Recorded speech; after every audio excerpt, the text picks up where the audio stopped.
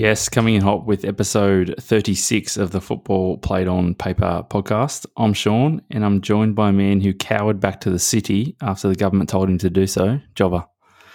How are you, mate? You make it?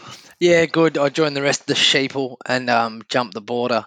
So avoid the hotel quarantine. No, look, it's good. Happy New Year, everyone. It's been a whirlwind couple of months, hasn't it?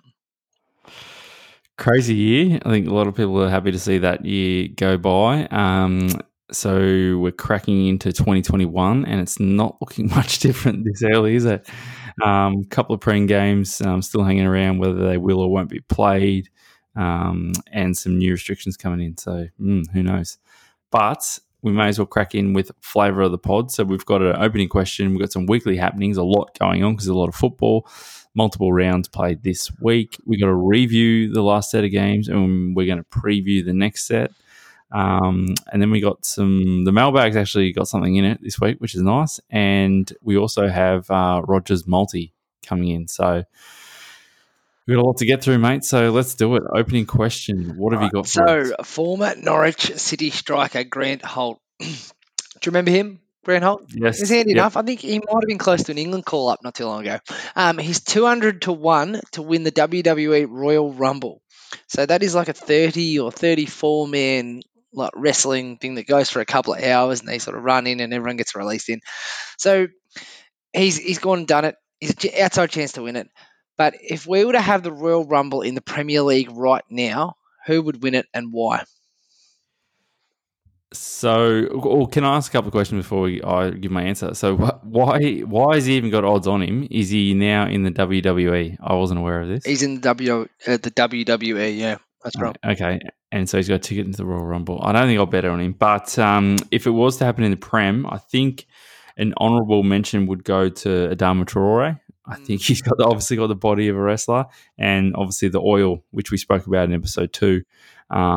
He oils up his arms, so I think that plays into the wrestling theme. So that's just an honourable mention for me. But I think what I'm going to go with is Roy Hodgson. Might sound like an odd one to start with, but hear me out. So I think because he's so old and frail, I think a couple of reasons that he won't get thrown over the top rope is that some people might mistake him for the referee, and then some people might take sympathy on him. And I think he'll just hang around there. And if he gets injected late into the Rumble, I think he's an outside chance.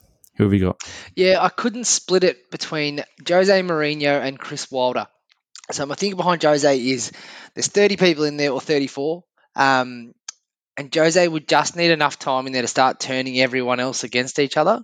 You know how, when he gets in a bit into that managerial reign and everyone starts sort of imploding. I could see it like that. So Jose would just pop up at the end and sort of push Roy over the rope or something. The other one was Chris Wilder because I'm just like, he can just keep getting knocked down, but they just can't seem to get rid of him. So come the end of the Rumble, they'd be like, oh, Chris, well, you're here.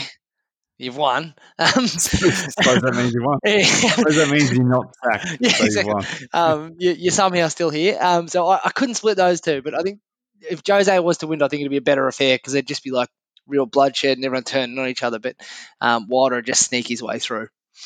Nice one. Yeah, so there's been a bit going on this week. So Edison Cavani received a 3-game ban for a racially offensive tweet after Manchester United's 3-2 win over Southampton on the 29th of November.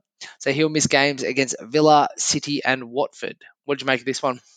I suppose, given the environment that we're in, that to come down hard on that. I think you and I spoke off air about how this seems harsher than sort of other indiscretions, not necessarily by Cavani, but by other players in the past.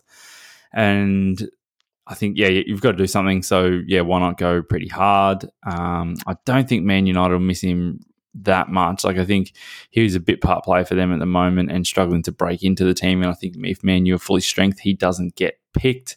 He also got £100,000 fine to go along with that, which does seem rather high. Yeah, it's not really high for his wages. I don't think it's going to hit him. Right? Yeah, it's not going to hit him too hard. Tommy the Docherty passed away this week, aged 92. So he was the manager of 12 clubs, including Manchester United, Chelsea, Aston Villa and Derby, as well as a spell in charge of Scotland. So he's also a former Preston player and guided Manchester United to an FA Cup final win over Liverpool in 1977, which doesn't sound like much now, but in those times, Liverpool were the team to beat, and that was quite a big deal. So that was another sad loss this year, 2020. Yeah, sad news, but a bit before our time. So yeah, but nonetheless, sad to hear. Last one is, so one of the show's favourites, made famous by headbutting James Beattie in the shower, Tony Pulis was sacked by Sheffield Wednesday. The owner said hiring Pulis was a mistake. What do you make of this one? Is Tony done? Oh well, he's going to have to go backwards again. So to a small club, really. But I think he was only in charge for, it was 8 games or something like that, like 10 12 games. 10 games, yeah, and 12 weeks or something like that. So yeah, I think it's going to be a costly mistake though for Wednesday, isn't it? They're obviously going to have to pay him out. He would have had years left on his contract. So yeah, costly mistake to make. I wonder if he'll pop up in the Royal Rumble. All right, so let's get into it. So we made a reference to it the other day, but the first fixture was Crystal Palace 1, Leicester City 1. Iheanacho sort of cost you the points here, didn't he?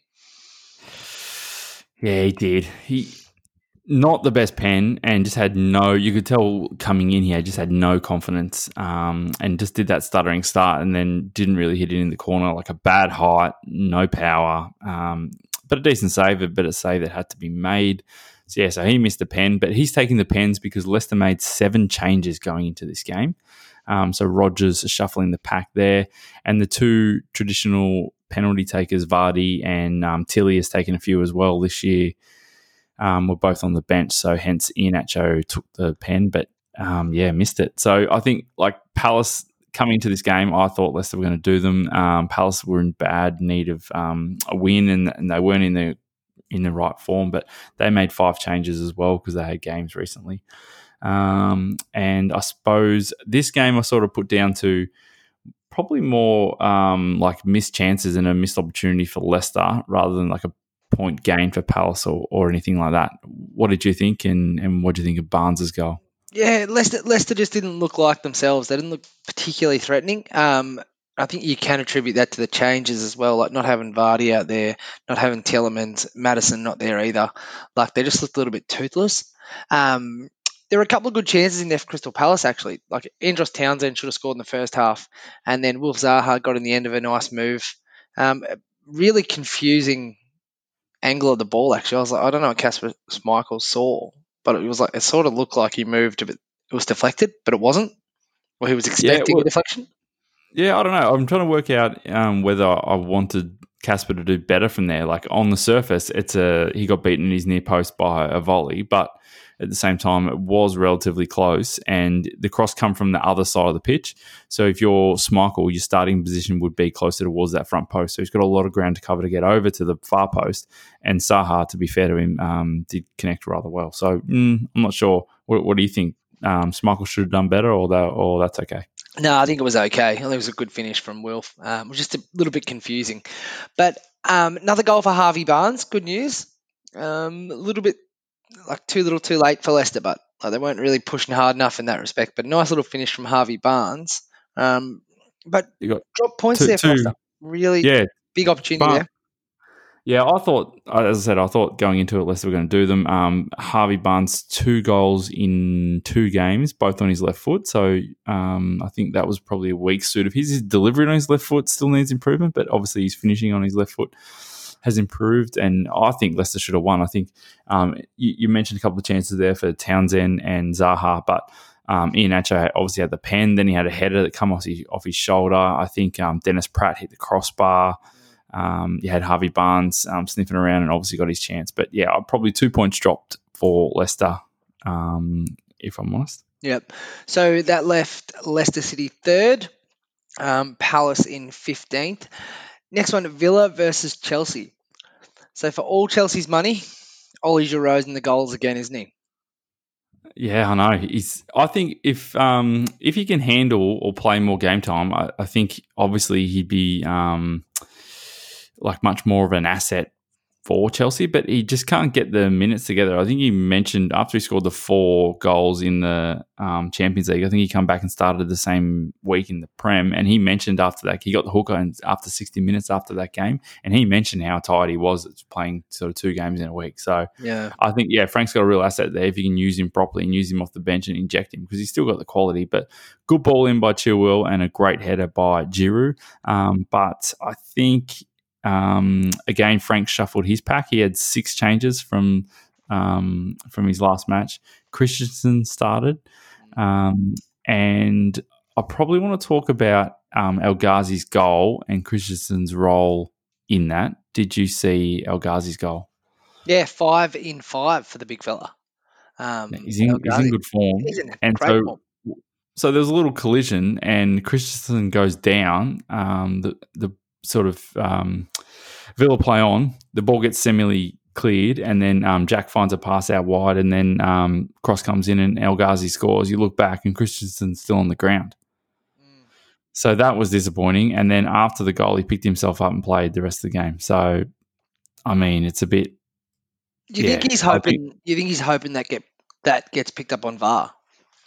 Yeah, 100%. But or he's waiting for the referee to do something or for them to kick it out. But honestly, he had enough time because there was two breaks in play, into like 2 phases of play where he could have picked himself up, and if he really wanted, get back and get in, because the goal, it come from across and it was like rather central and just on the edge of the 6-yard box where you would imagine the centre back would be. Yeah. And you saw Silva there just flailing his arms after the goal. But yeah, not taking anything away from the finish from El Ghazi, but I think that Christensen could have done a little bit better.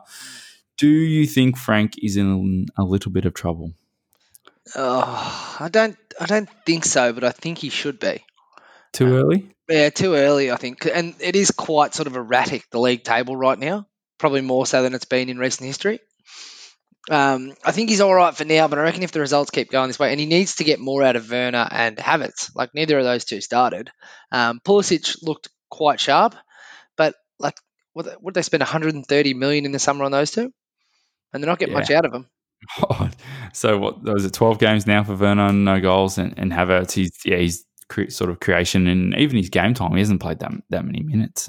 So he needs to get more out of them. The other player I wanted to talk about from Chelsea is Mendy.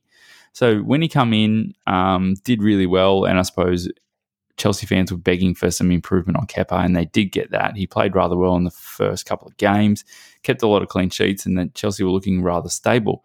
The last couple of games, he's made a couple of bad decisions, and he's probably done...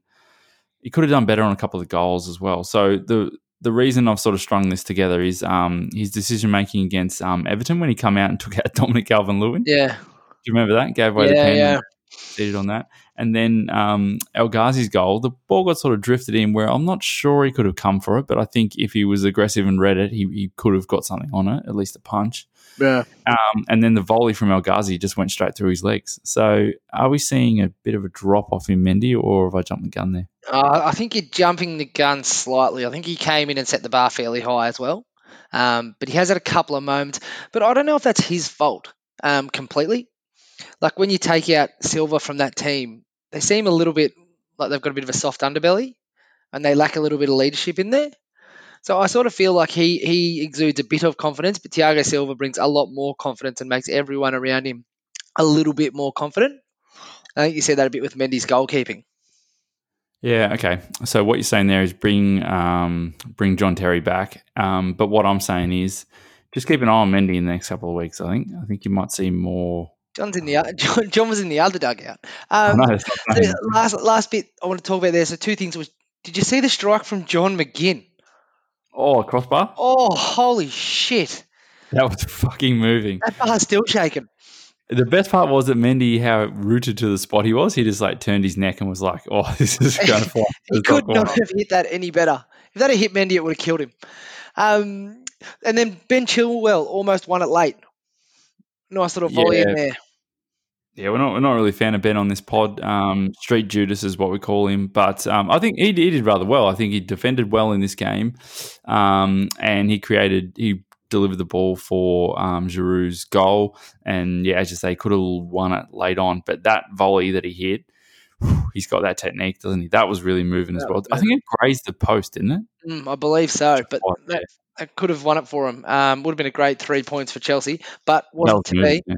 So let's move on to the other team in London that everyone knows. Obviously, there's a few more teams in London. Brighton 0, Arsenal 1. You said off air, Arteta's a genius. They're back, aren't they?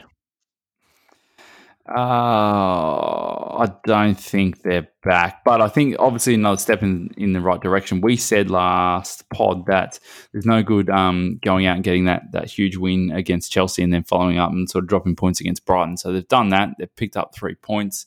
Again, I thought they were a bit underwhelming, but had too much for Brighton, if I'm honest, in the end, and a nice finish from Lacazette. But they started quite brightly, which would be pleasing for Arsenal fans. I thought they were on top early, but then Brighton sort of wrestled their way back into the game and got on top for a little bit. But they're really quite heavily reliant on Saka, aren't they? Yeah, well, everything good from Arsenal comes from him at the moment, doesn't it? Like they play through him a lot and go out to his side a lot. And so, yeah, they are heavily reliant on him. But he's delivering. I think he got the assist for Lacazette out on the right, little chop back to Lacazette. Lacazette rolled out and nice finish there. But yeah, I think he's got a lot of pressure on his shoulders. But you don't want to be like either those England fans or those Arsenal fans to say that he's the next big thing. But yeah, he's playing well at the moment. Yeah, he's exciting. And Aubameyang should have scored as well off a Saka cross, I believe, too. But he looks a shell of a player that he used to be, doesn't he? Yeah, it's any time that someone signs a new contract with Arsenal, like a big bump, they just go, shit. They just don't want to do it anymore. But look, not a great deal of highlights in that game, but definitely a big 3 points for Arsenal to back it up after Chelsea last week. So I don't want to go into too much detail on that one, but there are signs of life there. Yeah, agreed. I think Arteta has, I don't know if he's turned the corner yet, but he's at least slowing the rot and at least sort of starting to turn it around and head in the right direction. But again, they need to keep picking up points. I think he's obviously got the heat off him, at least in the short term. So, and he's got a good chance coming up next. I think they got West Brom, so another good chance to pick up points for Arteta. Yep. So next one, Saints versus West Ham. So we both thought this one would be a cracking game. It did not turn out to be so. It fizzled out, didn't it? It really fizzled out. And Ward-Prowse had a free kick that he should have scored, and he put in the grandstand as well. The whole game was crazy. Yeah, as you said, I think you and I both got this. We thought there was going to be goals either side. I think you had West Ham and I think I had Southampton, but yeah, 0-0. Not a lot of changes run by either manager. So I think, as I touched on those last couple of games, there was a lot of changes made. So potentially that had something to do with it, where Southampton didn't really make a lot of changes. Like Danny Ings, Adams, Ward-Prowse played, Kyle Walker-Peters, Bertrand, like they're all their regular team. So potentially that had something to do with the 0-0 result. Yeah, there wasn't many chances in this game, but there was one goal disallowed for Southampton for offside. Fairly tight one, but in this world, an arm is offside now, so bad luck for Danny Ings. And then Alex McCarthy with a cracking save from Ben Rama towards the end. Like one-hander, that was unbelievable. Strong hand to get that, yeah. Yeah. He's done well. But I think, like, if I was going to say this result was unfair to a team, I'd probably say Southampton. I think they probably had the better of the chances and definitely had more of the play. I think that they had 63% possession and knocked the ball around quite well. So, yeah. But that's back-to-back goalless draws now for Southampton, and they have no wins in 4 games in the last 4. So maybe struggling a little bit for form, but I think they'll just get out the other side of Christmas and they'll be fine. West Ham, not much better. No. So next one, bit of a surprise. Now, you sort of inferred this last week, but I don't think anyone could have expected this. So Leeds United 5, West Bromwich Albion 0.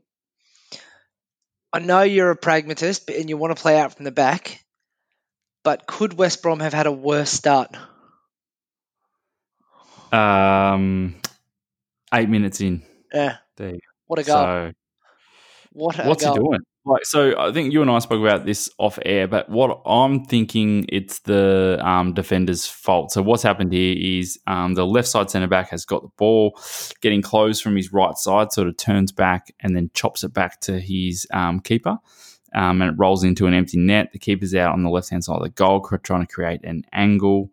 And yeah, a bit of a howler, and just not the way you want to start. Do you know what I mean? Like after the result they had last week against Liverpool, doing so well, and picking up a point, to then just chuck the lead to Leeds would have been disappointing and would have hurt their confidence. And I think that sort of rolled into the rest of the game. Yeah, from that point on, Leeds were absolutely dominant. Like 5-0 didn't do them justice. West Brom were just nowhere near it after that. Alioski with an absolutely cracking strike for the second goal. Like that set up nicely, left peg flying in. That was like what a hit. All of Leeds' goals, apart from the own goal, were worldies, really, weren't they? Yeah, if they weren't worldies, they were really well worked. Harrison's goal for the third one nicely worked through the midfield. I love the way they play those little 1-2s. Like they're so good at playing 1-2s and like moving after they pass the ball. Like once they get a flow on like that, they're so hard to stop. Yeah, like some people have likened them to Man City, but just I suppose that's a lazy comparison because of the amount of passes and the style, like in terms of ball dominance and pushing forward. But I think they're very different to that. So what Man City do is make a lot of small passes to draw players out to the ball, to then make penetration passes through them to get to the byline to cut it out, to cut it back. Whereas Leeds play sort of like longer switches and move the ball over longer distances to shuffle teams across and find gaps. And then once they find gaps, they can punch through, which is, I think, why all their goals are so sort of spectacular. And you've got sort of, overloads on different sides and things like that because they're shuffling teams across so fast. So slightly different to Man City in that style. And I sort of resent the fact that you said I kind of alluded to this result. It's not really true, is it? Like when you think about it, I picked this result exactly. I said that, yeah, West Brom wouldn't play high enough to hurt or damage Leeds, which would then just bring Leeds on. And they would just be too fast and shuffle them too far, whether that be side to side or playing diags to move them back and forth. And they just found so many gaps. And as you say, I think 5-0 was a fair result, which is an odd thing to say, and really could have been more. Goal of the game, though, for me was Rafinha's chop inside on his left foot and then ripped it around to the top corner. What a finish. And he's in great form. Yeah, I feel like all his goals are like the exact same. It's like an absolute banger on the left peg, cuts in, lashes it home. Oh, that was absolutely stunning. And again, the build-up play, like quick switch, get out there, 1-2, just rolled out to him, cuts across, bang. Thanks for coming. Happy with Leeds. So where do Leeds? Leeds move into 11th, which is good. I think you can see them making progress, but yeah, I think West Brom and Sam have a lot of work to do. Did you see Sam's interview at the end of the game? Yeah, he's not happy. He's not happy. So what he's done there is he's mentioned that he thought it was a tough job. Now he knows it's a very, very tough job after copping 5. And he says that both these teams are newly promoted, and you can see the differences between them. And for me, all that says for Sam to the board is that I need some money to spend in January to get us out of this mess. I think it is still savable for Big Sam. Like, what are they? Still only 3 points behind Fulham, who are a further 2 behind Brighton. So it is still possible. But yeah, I think he's going to need some reinforcements in January. And if you're West Brom, what spots are you buying in? Looking to shore up that defence, or do they need some more penetration? No, I think you need a whole new back four. Oh no! Really? I think we're back to that again. They're just calamitous. Like so easy to open up, but I think the back four you need to do something about. Like you definitely need a centre back. And I do think that Sam will go out and get a striker as well, but like a target man. I don't know where he's going to find one, but I can. Ashley Barnes or something. Yeah, something like that. Someone who can just get the nod-ons and he'll play like that. Tough times ahead for West Brom. Very tough. But do you know who had a good week this week? Who's that, mate? Newcastle United 0, Liverpool 0. Steve Bruce, you're a genius. What do you think? Were Newcastle that resilient, or were Liverpool just not themselves? Yeah, so I think this is just a matter of missed chances for Liverpool / our boy Caldalo having a great game. So the amount of chances that Liverpool had, I mean, like Firmino had a bunch of headers that were either saved or just went wide. I think he had a great chance to head home late into an open goal and missed it. Mo had his chances. I think Mane hit the side netting. Like there was just so many chances for them. So yes, more of a story of missed chances for Liverpool and a great performance by our boy Carl than anything else. Yeah, but that save from the corner, absolutely stunning. Late on, like they needed that, and he's come up good for him. What a save, and he's up to punch it straight away as well. So, yeah, what do you think? Carl is obviously their player of the season so far. Does he get a ticket to the Euros? He's better than Jordan Pickford. He's way better than Jordan Pickford. Yeah. I don't know what Gareth's doing, but I know he can play for Wales as well, but he's knocked Wales back in the past. Oh, come on. So maybe he's an outside chance. No, I think he's more than an outside chance. I think he's the dude at the moment, and I think he will definitely be on the plane. It's just a matter of whether you can get the number one shirt or not. Another point I want to talk about is how fucking slow is Nathaniel Phillips. Did you see that one on Callum Wilson? Yeah, oh my. What? He's so fucking slow. And then there was one, I think it was in the second half, where he just checked the run of it was on his left, so Liverpool's right. So maybe it was Trent Alexander-Arnold went to push past him and he just checked his run, just like stepped straight in front of him. He knew he just didn't have the pace. But he looked rather exposed. If you're Liverpool, do you go into the market in January and buy a centre back? Like, I mean, obviously they need them because they've got injuries at the moment. But what I'm thinking is that if they spend some cash or bring someone in, what happens when Matip gets fit again? When they get Van Dijk back later in the year, like they're just going to have a surplus, and then they have to move someone on. So what do you do with Liverpool? Do you stay with sort of Nathaniel Phillips and Fabinho for the moment, or do you go out to the market? What do you think? I think they go to market like now. Really? Yeah, I think they have a problem right now they need to fix. To buy or loan? Do you think? Yeah, it's tough. Whatever gets it done. Yeah, I think it's a buy. Like I don't think they're loaning anyone. It's just not good. I think if they buy someone, they can probably sell them for more.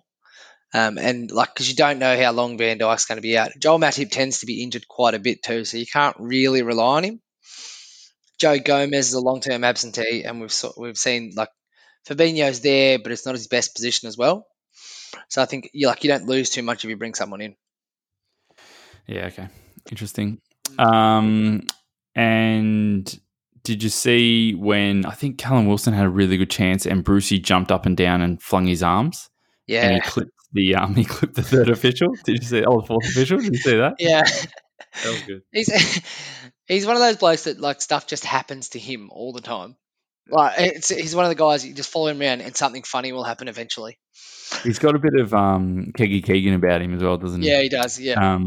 The last thing I want to mention on Liverpool is obviously a disappointing result, but it is good to see my boy Thiago back. Just a little cameo there, and there was one dive that he hit out to Trent, which would melt your face. Trent Alexander-Arnold hit a nice pass for, I think it was the last chance too. Like he looked like he was going to be the one to open the game up, but just didn't happen for him. Yeah, so stumbling last couple of games for Liverpool. Are they still your title favourites? They haven't done anything to stop that. Everyone else is falling harder. All right, so 2 more games to get through. So we've got Burnley 1, Sheffield United 1. So wasn't much to talk about in this game, but a very important 3 points for Burnley, and they got a takeover this week. Yes, they did. I don't know if they needed it. I think they were sort of chugging it along, like rather okay, in terms of having steady Premier League survival. But yeah, ALK took them over. They're a Delaware-based company and took a majority 84% stake in the club. They specialize in investments in sport and media. And their managing partner, Alan Pace, will take over from Mike Garlick as Burnley's chairman. And you're probably thinking, gee, what's Alan Pace ever done? Like, how's he ever going to be the chairman of Burnley? Like, who else has he managed? Don't worry. He has been the chairman of Salt Lake City Soccer Club. So relax, mate. Don't worry about it. No, so there could be a bit of moneyball about this because ALK actually own two sports analytic firms as well. So AI Scout and Player Lens. So I don't know, it could be like a moneyball type scenario they're going for, but I don't know if that's going to work in the Premier League. We'll soon find out. And so if you're Daishi, are you thinking, holy shit, I've got a bunch of cash to spend. This is great. I can really rub my hands together. Or are you thinking more like what Brucey would have been thinking when Newcastle were looking at those takeovers, thinking, geez, I'm about to get fired here? No, I reckon Daishi's reaching for Messi's number. I think he reached for it all he wants. Get him out on the coast. Play him off Harry Kane. And then sit Bruno Fernandes in behind. More realistically, I think you'll probably get like a couple of proven Premier League performers just to keep them up. Yeah, well, obviously, like a huge win, as you said, for Burnley. They're up into 16th. They have Fulham next, so another 6-pointer, and they can really create some separation from the bottom three after beating Sheffield United and then have Fulham come up next. So, yeah, one other question on this one, and I was going to ask it before when we were talking about West Bromwich Albion. Diego Costa. What do you think? Yeah, I've heard this. Yeah. I just can't see it happening. I think some of the American teams have been touted as well. So I think that's probably a better move for him. I don't think he wants to come back to the Premier League and slog it out. And realistically, if he goes to one of those teams, I think was it West Brom, it was Burnley, potentially it was Brighton, if I remember seeing him photoshopped into a shirt. But if he goes down to one of those clubs, like he's just going to have he's back to goal the whole time, and people coming and kicking him through the back. Or he can go to America and be the dude and have some better weather. So I'm probably thinking he goes to America. But yeah, I mean, if you're Burnley or West Brom, I mean that's a signing for sure. Yeah, another team that needs a striker, Wolverhampton Wanderers. So they went down 1-0 to a Marcus Rashford-inspired Manchester United. What do you think of this one? Were United lucky to get away with it? I think so in the end, but just United again win based on a moment or a bit of quality from an individual player rather than sort of a pattern of play or a system getting it done for them. So I think that's obviously serving them pretty well, but I think if they want to make that next jump and sort of go win a piece of silverware or go obviously deeper in Europe, I think they're going to have to change that. They're going to have to identify what their pattern of play or what their system is to be able to do that. I think the indication of that is if, like, say a Real Madrid, a Barca, a Liverpool, a Bayern, a Man City come to Man United to play them, I think the first thing Man U will do is shut up shop, give the ball away and play on the counter. So I think that's a little indication that they're not sort of in that next tier yet in their development. It was a fairly poor performance from Manchester United, to be honest. It was just everything was average. It was clear that Wolves were trying to isolate Harry Maguire and trying to get Traore to run at him. But Luke Shaw and Alex Tellez were quite disciplined in where they were to make sure they were there to support Maguire. But Wolves were missing quite a few players. Daniel Poden started on the bench. And they weren't particularly inventive, but I feel like they were the better side. But they just couldn't take the chances. Yeah. No, I think, I agree. If you probably lean to a team, you probably lean towards United. I mean, United looked tired, but Wolves looked exhausted. Yeah. Yeah. For the actual goal, did you see El Nouri, the left back for Wolves? he's gone down with cramp, and then Bruno's played a switch ball that's sort of in his space, just behind him, and he's magically picked himself up off the ground, being able to track back to Rashford. Rashford's given him the chop one way, chop the other, and shoot off the left foot like a deflection, but still created his own chance, deserved his goal. So yeah, not the best look for El Nori, especially coming off.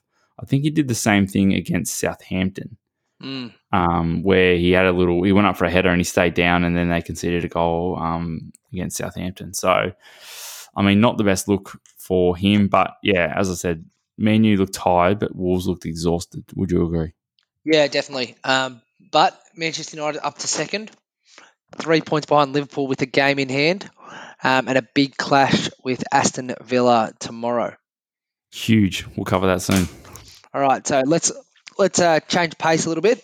Go in the preview. So this week starts with Everton versus West Ham. So Everton are the form team of the competition right now, aren't they? Doing really well. What have they won the last 4? Is that right? Yeah, I think so. Won the last 4 and undefeated in last 5, I believe. So the other key thing for this match is Everton missed last week. The game got postponed with Man City due to COVID. But critically, it was on the Man City side, like it's gone through their team. So I think Everton have had the chance to have a rest. So I think that's going to play a huge factor in this. I think obviously Everton therefore will be much fresher. West Ham coming off a 0 draw against Southampton looked a bit tired, and obviously that extra game doesn't help them. West Ham have not beaten Everton in the last 4 meetings. And as you said, Everton on a great run of form. So they've beaten Sheffield United, Leicester, Arsenal, and Chelsea in the last 4. So looking pretty good, pretty hard to steer away from Everton. And so therefore I'm going an Everton home win here. Who have you got? Yeah, I'm going with Everton as well. Richarlison in, which is always big for Everton. Huge. James Rodriguez unavailable, but yeah, I think that rest is just going to be so important. Everyone looks a bit leggy. Just that couple of extra days with the squad for Carlo to have the boys in, I think they'll just be too good for West Ham. Yep, agreed. All right, so next one, Manchester United versus Aston Villa. So this one is interesting because what do we got? Manchester United second, but Aston Villa sitting pretty in 5th and could go 1 point behind United with a win. Big game, this, isn't it? Massive. I think if you tell me at the start of the year this is going to be a huge game with huge consequences for the top 4, I would have gone, not so sure about this. But yeah, I mean, it's really all on the line for both these teams. Both are undefeated in their last 5 games, which is interesting. So good form from United coming in, good form from Villa coming in. United at home, so should play on the front foot, but we'll see how they actually approach this game. I have mentioned a few times that I think they're better playing off the back foot and off the counter. So I think they're at home and they're at home to Villa. So therefore, the sort of the impetus is on them to come forward and play. I think Villa have enough to beat them and hurt them, right? With Watkins, Grealish, and how good is El Ghazi at the moment. So they've definitely got enough to beat them. And as we said, United with no Cavani. I am probably leaning towards a draw here just because I'm going to sit on the fence. What are you thinking? Coward. No, I think United will win. Ross Barkley is back for Villa as well. Apparently he could have played against Chelsea, but obviously can't play against his parent club. And Tyrone Mings comes back from suspension. But I think United are just going to have too much quality again. Like Villa are doing well, but just those moments that Fernandes, Rashford, Greenwood, Martial can produce will be enough. And United are looking relatively solid at the back now too. Who did you say can't play against the parent club? Ross Barkley. But they're playing United. Yeah, but he couldn't play against Chelsea last week. Oh, last week. Sorry. Last couple of days. No, sorry. No, Ross Barkley's not good enough to play for Manchester United. So he went to Chelsea. But no, look, so that's a big in for them because Barkley was in sparkling form at the start of the year. So I think he'll be good if he can get on. But I think United are just going to be too good. I'm going with United. So United will go equal top if they win because they are playing before Liverpool. Yeah, and they have a game in hand as well. Ooh. And so at this stage, are you thinking Liverpool? So you mentioned that Liverpool are still title favourites. Who is their biggest challenger? Have you got Man City in there, Leicester? Have you got Man Yeah. United? Who have you got? Give me No, the I've one. got I've got Chelsea. Manchester City. So if Manchester City win their 2 games in hand, they're actually only 1 point behind Liverpool. It's a little bit misleading the table at the moment, It but is. yeah, that It is. we had. Well, they have one game miss for coronavirus, and I think they had a League Cup game that had to get moved, or something like that as well. So 2 Yeah. games behind. So I think we're split on this one. So you're saying draw. I've got Manchester United. So then move on to what I think is the match of the round: Really? Tottenham versus Leeds. Jose versus Marco. Who do you like? Oh, tough one. This is going to be a very tactical game. I think Leeds will take the initiative and play on the front foot because they won't change their style. But I think that will perfectly play into Jose's hands and Spurs' hands. And I think, therefore, Spurs will do them on the break. And then we're going to be looking at a Jose masterclass here for Bielsa. Bale out for 3 weeks with a calf injury. I know what you're thinking. Wow, can't believe he's injured. Oh, how is Bale Uh, injured? But there I'm you go. I'm thinking how. What has he done to get injured? I think he went to pick up the Christmas turkey out of the oven. He's got one of those low ovens, and then tore a calf on the way out. He's trying to pick up a driver. So very disappointing for Gareth, but obviously not that critical to Spurs. Yeah, I agree with you on this one. I think Jose is going to be too clever for Marco. I think it's going to be dull. I think Leeds have some obvious problems through the middle there, and I think the way with Harry Kane dropping in to where he likes to sit between that midfield and striker space is where Leeds tend to leave space. So I think Harry's going to be able to get the ball in those areas and do some real damage. So I reckon Harry Kane's going to score first in this game too. Interesting. Yeah, I think if Spurs can press forward onto them, they might be able to get more joy. But I think they're more likely to sit back and punch them on the break. Spurs really need to find their feet. They haven't won in the last 4. So I think, obviously a couple of games ago they were on top. So yeah, they really need to find their feet again, and I think they will against Leeds. So yeah, I've got a Spurs victory at home here as well. All right, so we're all in agreement. So moving on, Crystal Palace, Sheffield United. This is important, this one. Oh, who cares? Honestly, what a snooze fest this game's going to be. Yeah. Palace, rubbish, have just not been good enough recently. Poor form, no wins in the last 5. Sheffield United, obviously no wins in the last 16. So I think, just neither team are going to inspire me. But it's more of like you got to pick who's like the least terrible. And the least terrible team in this situation is Palace. So I'm going to go Palace. What have you got? Yeah, Palace. I think Sheffield United just don't look like winning a game anytime soon. And I think Palace have a little bit more quality, like with Will Zaha, Andros Townsend. Like there's players in Palace team who can score goals. Yeah, I agree. Palace have got some tools to hurt Sheffield United, where Sheffield United don't have any tools to hurt Palace. So that's another reason. Yeah, you probably lean towards Palace. We're pretty much in agreement on all these games so far, except for the Man U game. But I'm going to put that down to you being having your Van Persie glasses on. All right, so next one, Brighton Wolves. What do you think about this one? So Wolves struggling for goals since Jimenez got injured. There's been no action in the market so far, and Brighton, everyone's saying how well they're playing, but they've slipped into a relegation battle. Yeah, 17th, aren't they, at the moment, Brighton? No wins in the last, what have we got, 7 for Brighton? So not the best form, but Wolves just look absolutely shattered, as we mentioned. So I think, consider this a low-scoring game. I think how tired Wolves are and how poor Brighton have been, you can probably presume there's going to be less than 2.5 goals in this game. I'm probably going to go a 0-0 draw. I don't think Wolves have got anything in terms of cutting edge that can hurt teams at the moment, and they clearly need to go to the market to replace Jota and Jimenez as well. What are you thinking?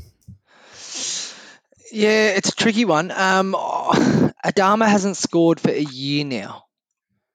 Isn't that unbelievable? So let me track down this. You keep going, and I'll track down this. All right. So I think Wolves will have too much quality in this one, but I just don't know where a goal's going to come from. Like if Pedro Neto is not scoring, Fabio Silva looks a little bit like a little bit green, but he does get in some good positions.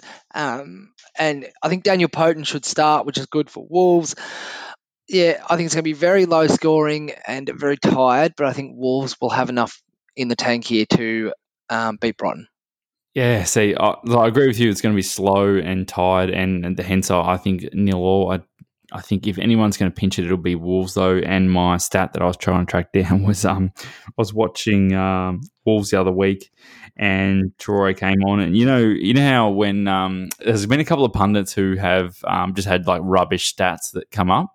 On the Optus Sport coverage, like you have like Roy Keane, he's won his like 13 league titles or whatever, and then Tim Cahill, he's like scored the most away goals or something like that for Everton. Anyway, so the stat that flashed up was Adama Traore, no goals or assists in his previous 23 Premier League appearances. That hurts, doesn't it? That hurts. We've only played 16 games this year. So obviously, as you say, that carries into last year as well. So not great. He needs a goal, doesn't he? Yeah.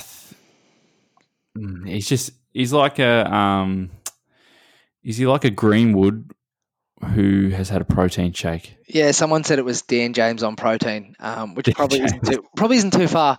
But yeah, look, hopefully Wolves will have a bit too much in the tank. So the next one is one that Arsenal fans always look forward to. So they've got West Bromwich Albion, but Arsenal can't handle Big Sam, can they?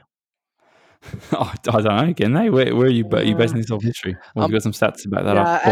Absolutely no stats. But Big Sam and Arsenal don't get along.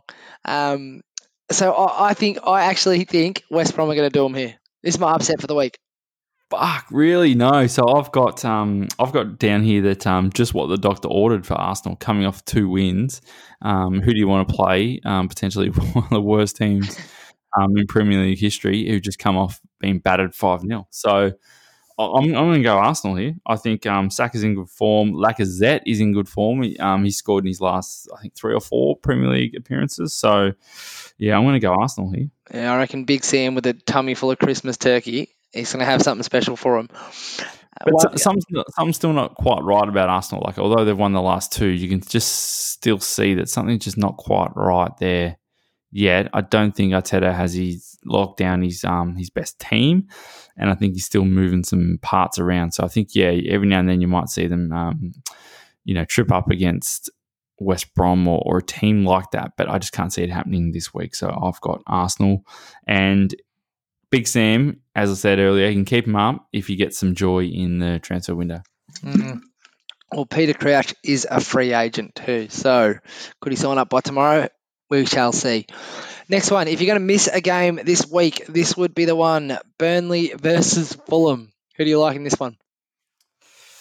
I've got Burnley, just because I think they're just in better form at the moment. A good win last week. I think they're a little bit tighter at the back than Fulham, who are rather porous. And Fulham no wins in the last 6, so I'm going towards Burnley. And the only thing about that might throw that out is as you say, the news of the takeover during the week by ALK. So I don't know, does that turn a couple of heads? Does that get the players talking? I don't know what that does. What do you think? Does it have an impact at all? I think it motivates players because Burnley operate with a pretty small squad. And Dyche's made that pretty clear throughout the year. So I think it galvanises them a little bit and says, we've got some money coming in, reinforcements will arrive in January. And they were sort of struggling along. Good win during the week against Sheffield United as well. That'll be a nice little shot in the arm for them. But I'm actually going to go the other way on this one. I'm going to say it's going to be a Fulham win because the last couple of games that I've watched Fulham, I thought they've been dangerous. Like they've had chances against better teams. And I think Burnley aren't quite at the same level as they drew 1-1 with Liverpool a couple of weeks ago, and I thought they were very impressive. So I actually think that Fulham are going to win this one.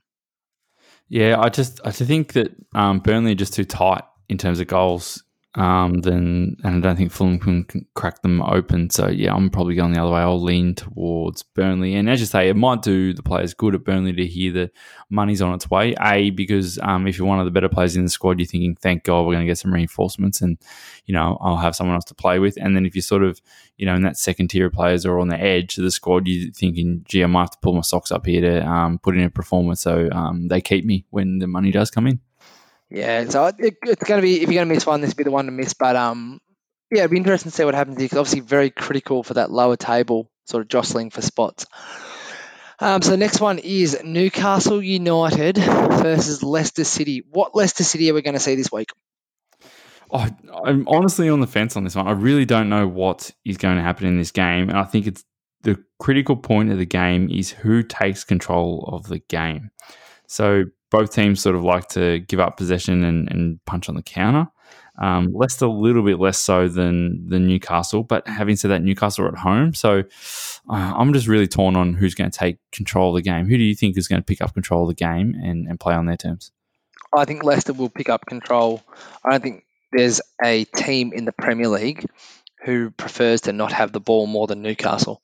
They're just no good with the ball. The biggest thing for me in this is who actually plays. Like, if you start up top with Iheanacho and co, like, that won't be enough to get through Newcastle. Like, they sit too deep. He doesn't offer enough. Like, Jamie Vardy is made for this game to get you over the line. Just a pinch a goal while they're sitting deep, and just his movement in the box would scare them. Yeah, Vardy will start. He was rested the last game because he just played 2 days earlier, and at his age and in his body type and the way obviously his explosive pace, he can't play those 2 games too close together. So yeah, he will start. Leicester will be back to full strength, and then I'm gonna take your word on that if someone wants to play or take control of the game, it's going to be Leicester. Therefore, if that's the case, I think Leicester will beat them. The only thing that will keep Newcastle in the game is our boy Darlow having another cracker. But yeah, if that's the case, I would lean towards Leicester, which, if that's the case, that would very much push Newcastle into a little bit more trouble. So they're in 14th at the moment on 19 points. And then I think if you've got sort of Brighton or Burnley or Fulham winning games, as you've previously tipped, and Palace, they're going to get dragged into it then, aren't they? Yeah, I think so. I think if Burnley beat Fulham, then Newcastle are sort of in that next tier, and Palace as well, and Arsenal if they don't get the points. But yeah, Palace beating Sheffield United, so that they will get dragged into it then. Yeah, definitely. Yeah, and I think the other thing that is critical for Newcastle is no Saint-Maximin and no Lascelles again. So 2 of their best players missing. So I think Leicester will do this quite comfortably. All right, Leicester it is for both. All right, so now we've got the oil firm derby. Chelsea versus Manchester City. Frank versus Pep. Who do you like in this one? I think all things being equal, I'd probably lean towards Man City. I think they'll get the job done. The only wild card is what impact has that Corona had on their squad, and how many players are they still missing? So if a player, let's say Kyle Walker and Jesus, for example, had COVID, so have they recovered? Are they sort of 85% and can play? Or are they, just not right yet? Are they, all the way back to 100%? I think that's just, this game's just so hard to pick based on, the impact of coronavirus on the Man City squad. Having said that, all things being equal, I think I'm going to lean towards Man City. I've touched on the frailties of Mendy. Keep an eye out for that this week. That's my hot tip of the week. And I think City will get it done, and I think they will emerge as the biggest threat to Liverpool, more for the generalists out there who think they're sort of stuck down in 8th. I think anyone who knows that they've got a couple of games in hand and who those games in hand are against, I think we'll see them jump up. So, yeah, I'm going to go Man City with the caveat of coronavirus. Oh, that's a big caveat in 2021, isn't it? Yeah, look, I think City are just better. What interests me most about this game is what is Frank going to do with that team? So for all the money he spent, he keeps going back to the players that he knows and he can rely on. So I think he'll start with Pulisic, Giroud, and I think he might start with Werner. But like, his form's been so poor lately that like a City's going to be a tough game for him, so he might even like shuffle the pack completely and not start with Werner or Havertz. Well, he had 6 changes against Villa, so he's shuffling the pack. I mean, in terms of who starts, like, I don't think Giroud will start. He started on the weekend and played north of 78 minutes. So I don't think he's going to start. I just don't think any of the other forwards are up for it right now. Oh, Tammy's up for it. He was up for it. Tammy's up for it. I think Giroud would be a better choice in this game. But yeah, you're probably right. Tammy might be able to roll the sleeves up a bit here. But City's still looking a bit flat for my liking. But I still think they're going to have enough today to get the job done. Yeah, I think I agree. I think Giroud would be a better pick, but I think having him played just recently, I don't think he's going to start, but he would be a better pick than Tammy because I think they're going to have less of the ball. So when they do have the ball, it's probably imperative that they can fire it into Giroud and he can keep the ball. So yeah, interesting. Bit of a rest for City as well, which helps. Yeah, but again, what type of rest is it? Is it disrupted training or is it like everyone goes home and self-quarantines and takes a couple of days off and everyone gets tested? Like, you don't know what type of chaos it is at that club. Yeah, that's true. Yeah, so I'm going to go with City. City for me too. Yeah. All right, so last one, Southampton versus Liverpool. Austrian Klopp versus the real deal Klopp. Who do you like in this one? Funny, I had Liverpool A beating Liverpool B here. As we know, there's a lot of transfers coming pretty much one way from Southampton to Liverpool. So, Liverpool stuttering at the moment, but I think key for them is when they stutter and drop points, they don't lose games. They just, had a couple of draws recently. So I think that, they'll pull their socks up and get it done here. But given that it's Liverpool A versus Liverpool B, who from Liverpool B is on trial for Liverpool A in this game? Ward-Prowse and Vestergaard. Ward-Prowse. I wrote Ward-Prowse down as well. Ward-Prowse covered more kilometres than anyone else in the Premier League this season. Yep. But I think the real player who is on trial right now is Yannick Vestergaard, Southampton centre-back. Apparently Liverpool are in for him and are very close to making an actual offer for him. Interesting. And he was not there when Van Dijk was there, is that right? That's correct, yeah. And he's a monster as well. Interesting. But look, I think Liverpool should have too much for Southampton in this game, but in the last 5 games, Liverpool have drawn against Newcastle, West Bromwich Albion, and Fulham. Like it just doesn't follow any logical sense. Like these aren't the teams that Liverpool should be drawing with, and chuck in that they beat Tottenham in there and then beat Palace 7-0. Like you just can't read them. Just a wild season, though, isn't it? It is wild. But I think they should be too good for. They should be too good for Southampton, but Che Adams and Danny Ings could cause them some problems. Yeah, I think Southampton played those 2 games back-to-back and didn't shuffle their pack, so I think they might have to if they're playing another game in a couple of days. So, I've got Liverpool. You've got Liverpool. All right, so that wraps that up. So I believe we have Rogers multi. Yes, we have Rogers multi. Roger right on time with that. So he's gone 4-legger. Here we go. Pens out. Everton to get it done against West Ham. Tick. Tottenham to get it done against Leeds. I think that's likely. He's got Palace to beat Sheffield United. I mean, who doesn't have anyone to beat Sheffield United? And then the little wild card here, he's got Man U Villa draw, which initially I wasn't a fan of, but I've now thought about the game a bit more. I've warmed to. And he's also got here, he could have thrown Leicester and Arsenal in as some bankers, but wanted to get his money out early. So is that Arsenal to win or Arsenal to lose? Which one's the banker? I think Arsenal to win. So to recap on that, he's got Everton to beat West Ham, Spurs to beat Leeds, Palace to beat Sheffield United, Man U and Aston Villa a draw. So good luck to Roger, and I'm on that at the moment too. So good luck to me as well. So what we might do now is head to the mailbag. You've got mail. You've got mail.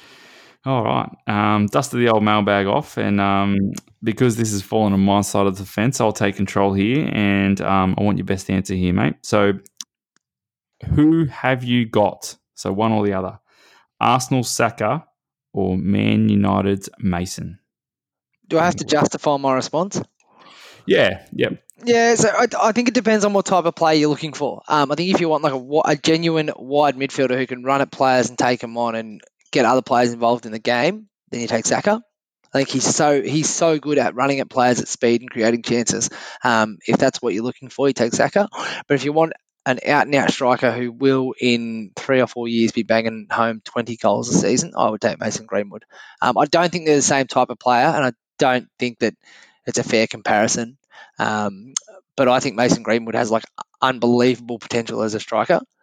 But I also think Saka could be like the best Arsenal player for years to come out wide. Oh, I've got like a similar train of thought, but like I think mine takes a slightly different turn. So I think if you were taking a player right now, I think I would take Mason Greenwood over Saka because I think at the moment he's slightly more polished than Saka. I think I probably agree with you where they are very different players, and I think, well, not very. They're similar players at the moment, but I think they'll end up being very different players. So I think in the end, Greenwood will end up, as you say, as a number 9 and play through the middle. At the moment, he's getting sort of cameos off the left and right. Whereas I think, Saka will stay out and be a winger throughout his whole career. So I think they'll evolve into different players. But I think out of the two at the moment who are going to develop the most in the next couple of years, I think Saka's going to develop the most in the next couple of years based on opportunities. He's at Arsenal, and as we said earlier, everything good out of Arsenal comes through him at the moment. So I think he's going to get plenty of game time, plenty of opportunities to play. Whereas Greenwood, if you look at his position at Man U, he's got Rashford in front of him, he's got Martial in front of him, and he's got Cavani in front of him. So I don't think his chances through the middle are going to be as prevalent. So yeah, there's probably, I'd do Mason now. I think Saka will develop further, and I think Greenwood's future is not necessarily at Manchester United. Oh, how dare you! So my only concern with Saka is that he will develop faster than the other players at the club. Like and move on. The way he's going compared to other players at the club, you're like, he's going to be so much better than so many of those other players. And that might hinder his development. Yeah, you might hinder his development. I think that'll help his development. Well, he needs better players around him. Like, because at 18, 19, like you don't want to be relying on him every week because he's going to have some, like he's going to drop off at some point. Like he's so young, he can't do this week in, week out and save them every week. So I just worry that he's not going to have the quality around him to develop as much as he could. Yeah, that's true, but that's probably in the medium term. I think in the short term, he's just going to have way more game time. So I think that is going to help. But yeah, I think I probably agree with you where if he gets too much burden to carry them and everything good to come through him, I think eventually that will take its toll. So he's going to need some help, but I think Arsenal will spend, so that'll be fine. All right, so that's that. So if you want to get in touch with the show, it's footballplayedonpaper@gmail.com. Facebook, Football Played on Paper, Insta at Football Played on Paper, Twitter at Football on Pods. Don't forget to give us a 5-star review. If you do nothing else this festive season, do that.